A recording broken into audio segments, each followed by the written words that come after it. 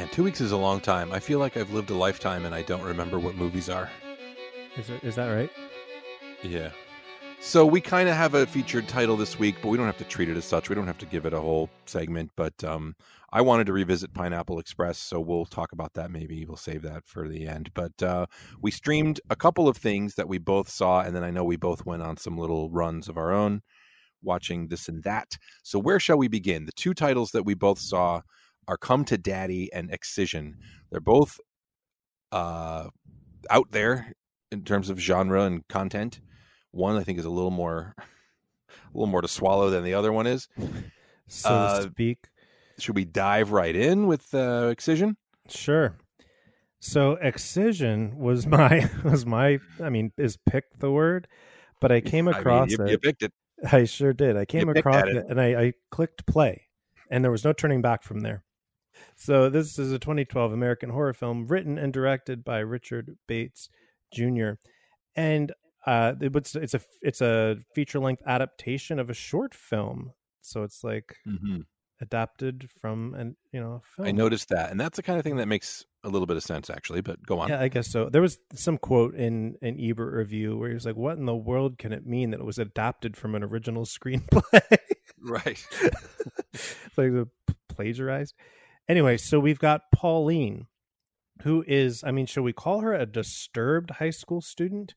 She has tons of self-confidence in most of the scenes, yeah. For all of her weirdness, and she doesn't. This girl does not fit in, and she makes all sorts of repugnant and repellent advances and overtures to her classmates, where she tries to share what is pretty much like a pretty off-putting and disgusting existence with them, and they rightfully, I think, shun her.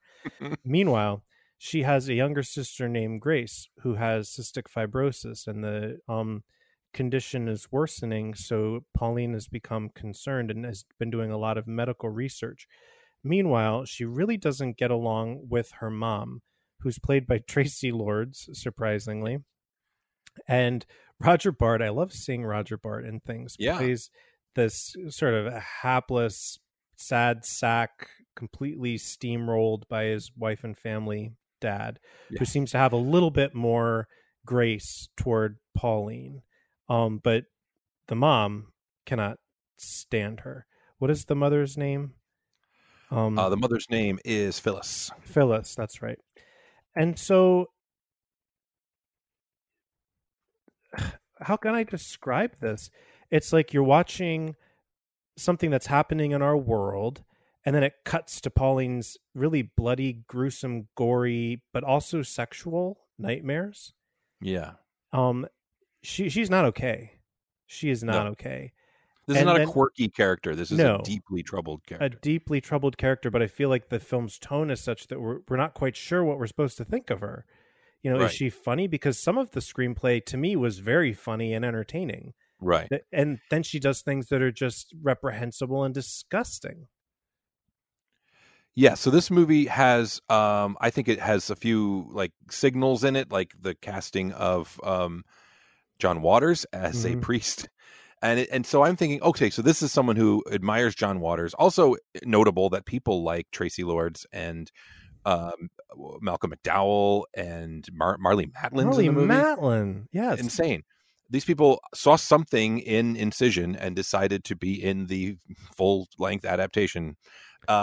So I'm thinking, well, if you like Waters, that is about quirky characters who don't fit in and sometimes rub up against the world in ways that can only be described as disgusting. But this movie goes way beyond any John Waters gross out stuff.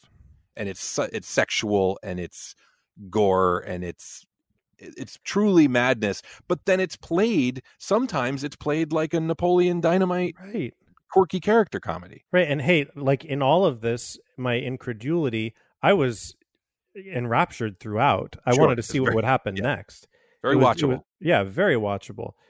So Pauline decides that she's going to seduce one of her classmates, and she decides it's very matter of fact. And their encounter is okay until it's traumatizing for him, I guess. Pauline participates with nary a backward glance. Right. And and just things In continue. her view, it goes off without a hitch. Yeah, yeah. Things go on until Pauline is further ostracized, and she decides to take Grace's medical care, shall we say, into her own hands. And what was this movie actually about in the end? Because in a way, it seems like in the beginning that her mom has impossible standards for her and wants her to be a part of this kind of proper girls dance. And that's just not who I am, Mom. And like that Right. sort of a thing. But that's not really what this is about. It's kind of like about her mom not seeing her and not appreciating her psychotic, sociopathic, what she considers to be gifts. Like in the end, it's like she wants her mom to admire her demented handiwork as sort of what she brings to the world. And why can't my mom just see me? You know? Right. And and that's really messed up. And is that how the audience is supposed to feel? Like, oh, that's messed up, or oh, poor Pauline. Right. There's a type of, I mean, there's this movie. I don't know. There's no class for this movie. I don't know. I'm not comparing. There's no other movies to compare it to. No. But in weirdo, offbeat, disturbed character movies, sometimes you can get to an ending where it's horrifying and tragic in the outside world, but inside the character's mind, it's bliss, or, you know. But this movie didn't really play that up. It's just a devastating ending that doesn't get you anywhere. It was very. It is what it is. You feel like, I will say that this movie feels like a vision. It feels like exactly what Richard Bates wanted it to be. Richard Bates, sorry. It feels like exactly the movie he wanted to make. It feels very confident, and it's nice and short, and it moves at a clip, but it is baffling from scene to scene what the rules of the universe are. And I think you and I both agreed in chatting previously that it comes down to the character of Pauline. Yeah. I think that had Pauline been like, what was the movie about the woman who likes to eat the objects? Oh, yeah. Whatever that was called. Yeah. You really empathize with her. You see them as beautiful like she does. And you see how that gives her self-esteem and self-worth, and how that makes her otherwise miserable life somehow worth living. Swallow, that was the name. Swallow, that's right.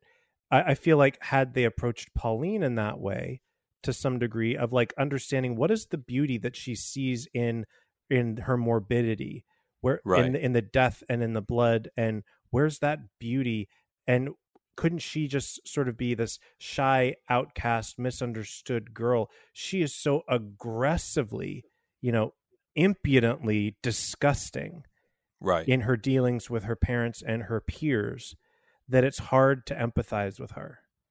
Yes. Yeah. I don't get what they're doing, because in Excision, the character will one moment, in one scene, she'll be aggressively unpleasant by her own volition and design, like basically punking everyone else and laughing at them. And then in another scene, she'll be downright sentimental with her sister, or even with her mom. Right. She seems like she's human. She doesn't seem like an unfeeling sociopath. Yeah. In those scenes. It's very baffling. And the actress is a lovely person, but the character is aggressively unattractive and greasy faced. And I know that's a thing, that's like rebelling against the way characters need to look in movies. That's also kind of a John Waters thing. But I like big swings, so I admire this movie in that way. Also, I'll say, if I'm talking about things I like, I did like seeing Roger Bart, who I was lucky enough to see in The Producers on stage. Oh, really? And I guess I did too. He took a character that is very kind of like a traditional movie character, the put upon dad. And I thought he was a highlight. I thought he was it didn't do much with his character ultimately, but I don't know. I found him grounding somehow in a movie where I felt lost a lot of the time. And also just worth mentioning, because I like weird trivia, that Ariel Winter, the little sister, Grace, is the voice of Sophia the First on Disney Junior. Oh, well, she's also on Modern Family quite famously. Oh, that's right. Yeah. All right. Yeah, so I saw Roger Bart in You're a Good Man, Charlie Brown with Kristen Chenoweth. Oh, yeah. That was his Tony. Playing Snoopy. So I don't know if I have much more to say about that one, but Excision exists. And we should emphasize it revels in gore and blood and, shocking imagery and that kind of stuff. So if you think you can handle that and you like weirdo movies, I don't think it's a disaster. It is ultimately baffling. Yeah, it's baffling. It's definitely a recommend though if you can stomach it. Yeah. It's better than most movies I click start on.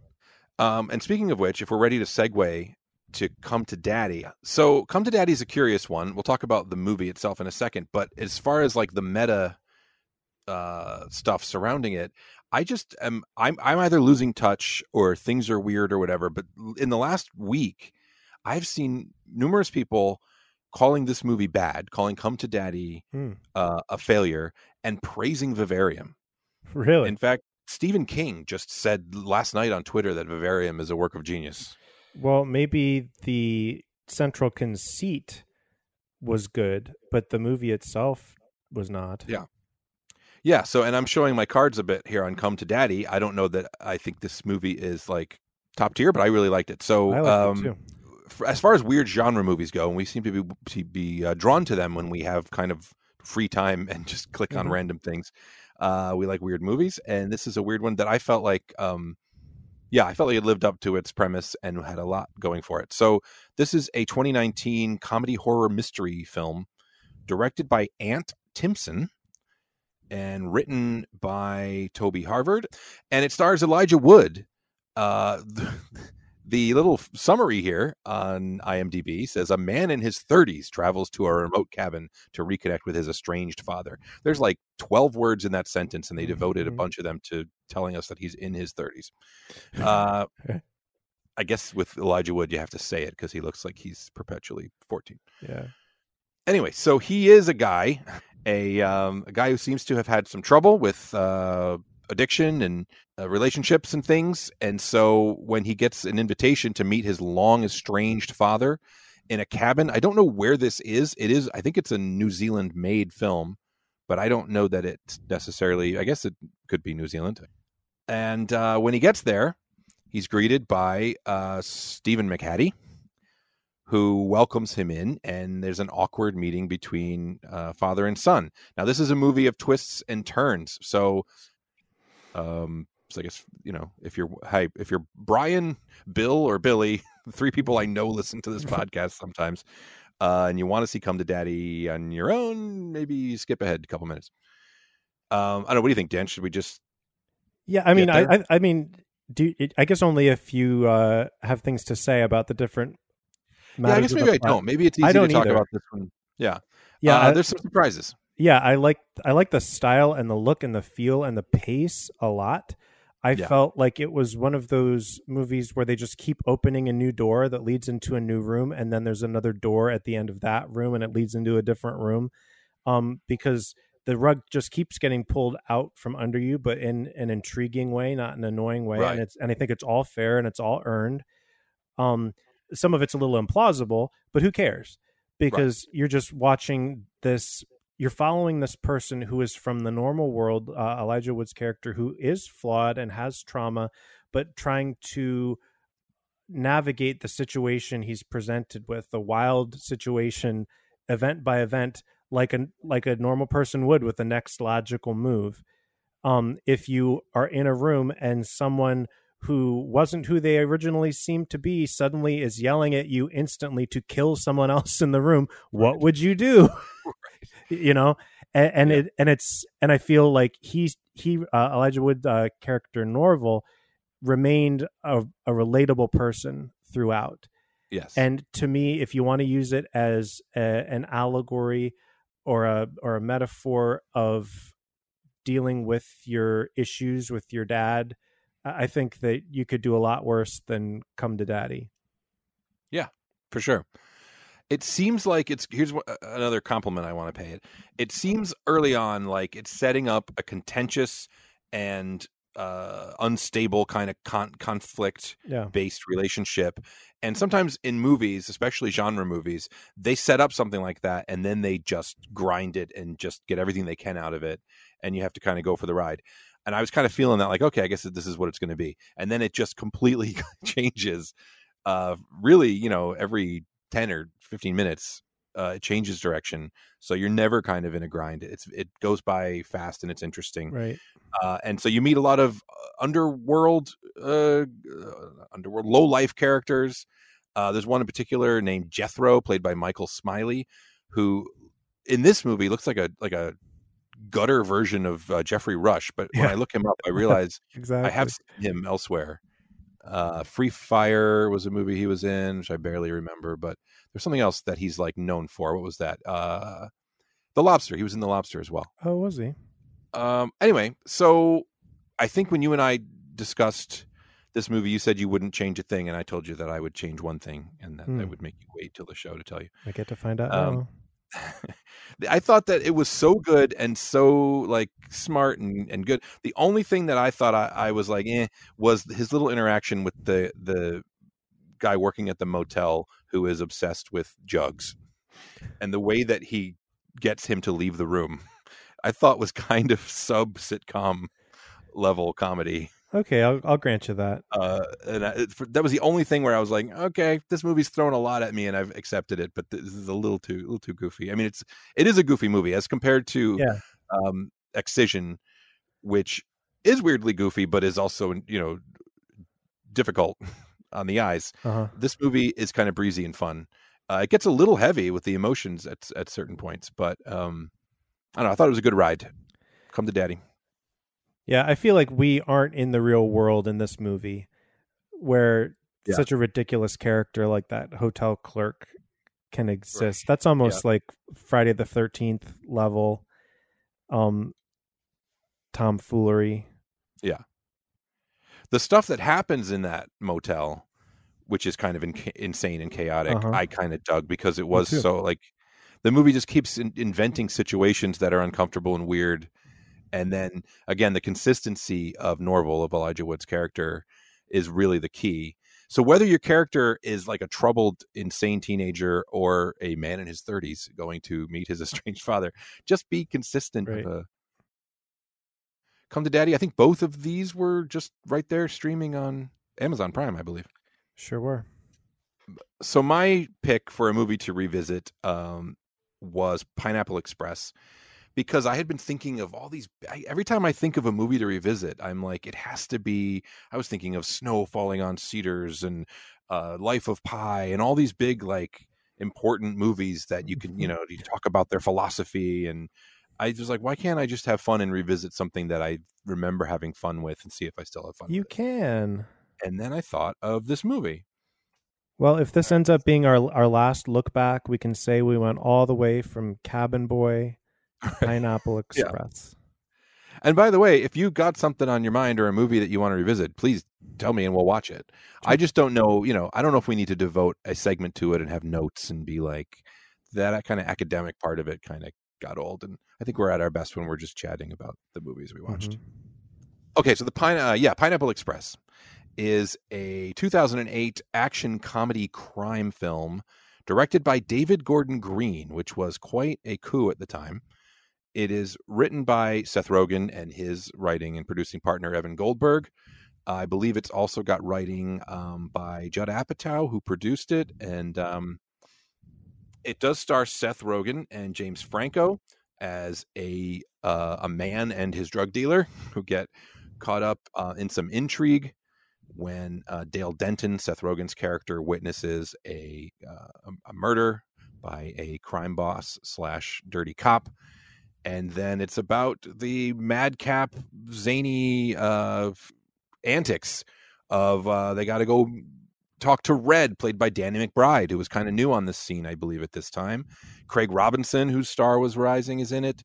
Kevin Corrigan was another one of the toughs working for Gary Cole as Ted Jones, the big baddie of the movie. And he is in cahoots with Rosie Perez as, it says here on... It says here on IMDb, she played Carol / female cop. Right.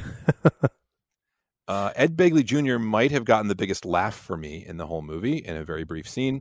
You also see people pop up like Amber Heard, Joe Latrulio. It's a Bill Hader's in there. I enjoyed his bit. Bobby Lee and Ken Jeong in some, I think, probably the most regrettable roles in the movie. Two very talented Asian actors who are kind of playing, basically really goofy Chinese stereotypes. Anyway, this is a movie. I think people know about this movie. It's a crime movie with a stoner twist, and it's very 2008 in the way that it still can use drugs and smoking weed to give it an edge. It really, that's the part of it that really doesn't play anymore. Mhm. There's jokes in this movie about weed imminently becoming legal. And really, it kind of has had most of the edge taken off of it. David Gordon Green is a very interesting filmmaker who had made a very famous and serious documentary called George Washington, and I think he directed a dramatic film. And so to see him, I remember Ebert's review. He liked this movie very much, but I remember him being a little bit like hesitant and like, I hope David Gordon Green is just having fun and is going to go back to being a serious filmmaker, and he kind of has and kind of hasn't. This is an Apatow Rogen drug movie, but it has, I guess it has a little more pedigree with the David Gordon Green element. Pineapple Express refers to the strain of weed that they smoke that kind of gets them into all these adventures. I don't know, Dan, I'm rambling about this movie like a stoner. I thought that it was fun. It got a little long while I was watching it. I think it is a superior example of one of these movies, but it's also another thing that I'm revisiting 12 years later, not so much 20 years, but I didn't remember a single thing about it, and it didn't play like the movie that I remembered in my head. I remembered it being shocking and hilarious and edgy, and really it's just kind of fun. It comes down to the personalities of Rogen and James Franco and Danny McBride, and it being fun to watch them, and Craig Robinson's particularly fun. It's fine. It's fun. What'd you think? Yeah, I agree with that review. Fine and fun. I thought I had seen it before. I don't know if I'm just confusing it with another title of a movie that sounds like a train, like 310 to Yuma or something, but I don't think I've seen this before. Yeah. Because this doesn't seem like something I would probably go to. That's being said though, I enjoyed it more than I expected to. Totally a product of its time. It is not woke in any of the right ways. It's totally a white screenwriting thing to cast a whole, secondary villain set of, quote, the Asians, where they get no development. We don't find out where they're from. We don't understand what their motivation is. They're just there to be secondary antagonists at the climax who can sort of help in wiping out the people that the heroes are trying to wipe out, and then either escape off back to their Asian mobster lair or be killed. That's pretty much what all the characters are there for, is to be killed in some horrible way. Yes. In the end, and of course it's completely unrealistic that the do nothing heroes would have survived their ordeal, but that's neither here nor there. That's not what this movie's about. Yeah, to me it was not edgy, it was not daring. It was more kind of cute and quaint. Yeah. In its thing. I'm not a huge Seth Rogen fan. I sometimes kind of find him annoying. I thought it was pretty problematic that he's dating a high school girl, though what that means. Yeah. Because what was the point of that? What was that to show? Because wasn't he to be like 27 or something at the time? Like he struck me as late 20s, dating someone who's maybe 17 or 18. Why? And I mean, he rightfully discovered that she's not the person he should be with, but he almost blamed her for being too immature, and he's stepping forward. We didn't even get to find out what happened to her. The story cared so little about her and her family. Because I would have expected him to at least have circled back to her, or if not reconciled their relationship, given it some closure. No, that was completely, she was completely someone to be disposed of. And it's even played as a joke that he calls her in a moment of desperation and they're crying, and then it ends up, hang up the phone, never talking again. Right. I thought that was a little bit icky. Again, who cares? That's not what this is about. This is a romantic comedy between two straightish men who just so desperately want to have sex together, to have some sort of a physical embodiment of what they feel for one another. That is played for laughs at the end. Yes. And I'm thinking, just I wish people didn't have to make a joke of how much they felt for one another. You know, that's kind of like one of those aches at the middle of these buddy comedies to me, because to me, what is true about them is they express the depth of longing. Particularly, I think that straight men may feel toward their friends, not even like an erotic thing, but they have no place to express, no embodied method to express the affection they feel for one another. They're so trapped. And these films really explore that. Yeah, and you're not reading that into it. I mean, that's genuinely directly below the surface in this movie. Yeah. Yeah, I think with Rogen and the dating a high schooler, I was thinking about that and what would possess them, unless it's just like this movie's already, an R-rated edgy comedy at the time. But like, I think what they were doing was, I feel like Seth Rogen, especially at this point in his career, was kind of a Hollywood like experiment in how much socially unacceptable behavior can this schlubby protagonist be engaged in and still get the audience to root for him. Mm-hmm. Because that's kind of Seth Rogen's whole thing. And the being a stoner only goes so far. I mean, he's still doing that to an extent, but I feel like maybe that was a miscalculated attempt to just make him a loser, that because they think it's funny that you were rooting for the loser, but that's beyond loser. That's deeply problematic. Well, if they wanted to do that, why not cast an actual 17-year-old in the role so we can actually see what it looks like? Because instead they cast his peer and then pretended she was in high school, Right. I did enjoy the scene. I should also mention Nora Dunn as the girl's mother. Ed Begley Jr. is her father. And for some reason, I really love Ed Begley Jr. He always makes me smile. Mm-hmm. And him as the incredulous, cranky dad when Seth Rogen bursts into their house telling them they're all going to be killed by gangsters. And his reactions and the way he speaks to Seth Rogen made me laugh a lot. But anyway, yeah, I mean, that's it. It's there. It's worth revisiting. It's a totally different movie from what I remember. I guess it has to do with society and times. There's just no edge to this movie anymore. It's almost cozy in a weird way. Yeah. Where it used to be abrasive. Yeah, I probably would have been really put off by it in 2008, and I kind of enjoyed watching it today. It feels like Danny McBride is he's a bit of a revelation just as a performer and a personality, but I feel like they didn't quite know what to do with him yet. Yeah, like, he's only in the movie to be like, hey, check this guy out. He kind of saves them at the end or whatever. They make a lot for him to do, but I don't know. I didn't feel like they didn't really mine his depths very well. I wish they would have been a little more creative about how he was keeping himself alive, because he should have been killed many times. Weird. But you could have come up with some funny way that he was cheating death or treating his wounds that was working for him or something. If I could cut one scene, because it was over long, it would be that last one at the coffee shop where it just was so long and the action was done. And I was just kind of tired of them talking to one another and rehashing the plot of the movie. And for sure. Yeah. Felt like Apatow excess. Like, we got so much good footage of them. It's all going in.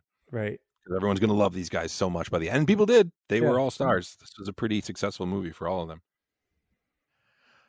Well, Pineapple Express, folks, it continues to exist.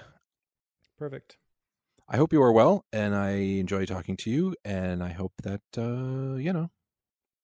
may the sun shine upon your countenance. And also with you, my Thank son. You. All right, this has been our podcast. We're Dan and Josh. You can listen to this podcast like you're doing right now anytime you want. So keep doing it. Keep it up. Thanks for listening. Bye.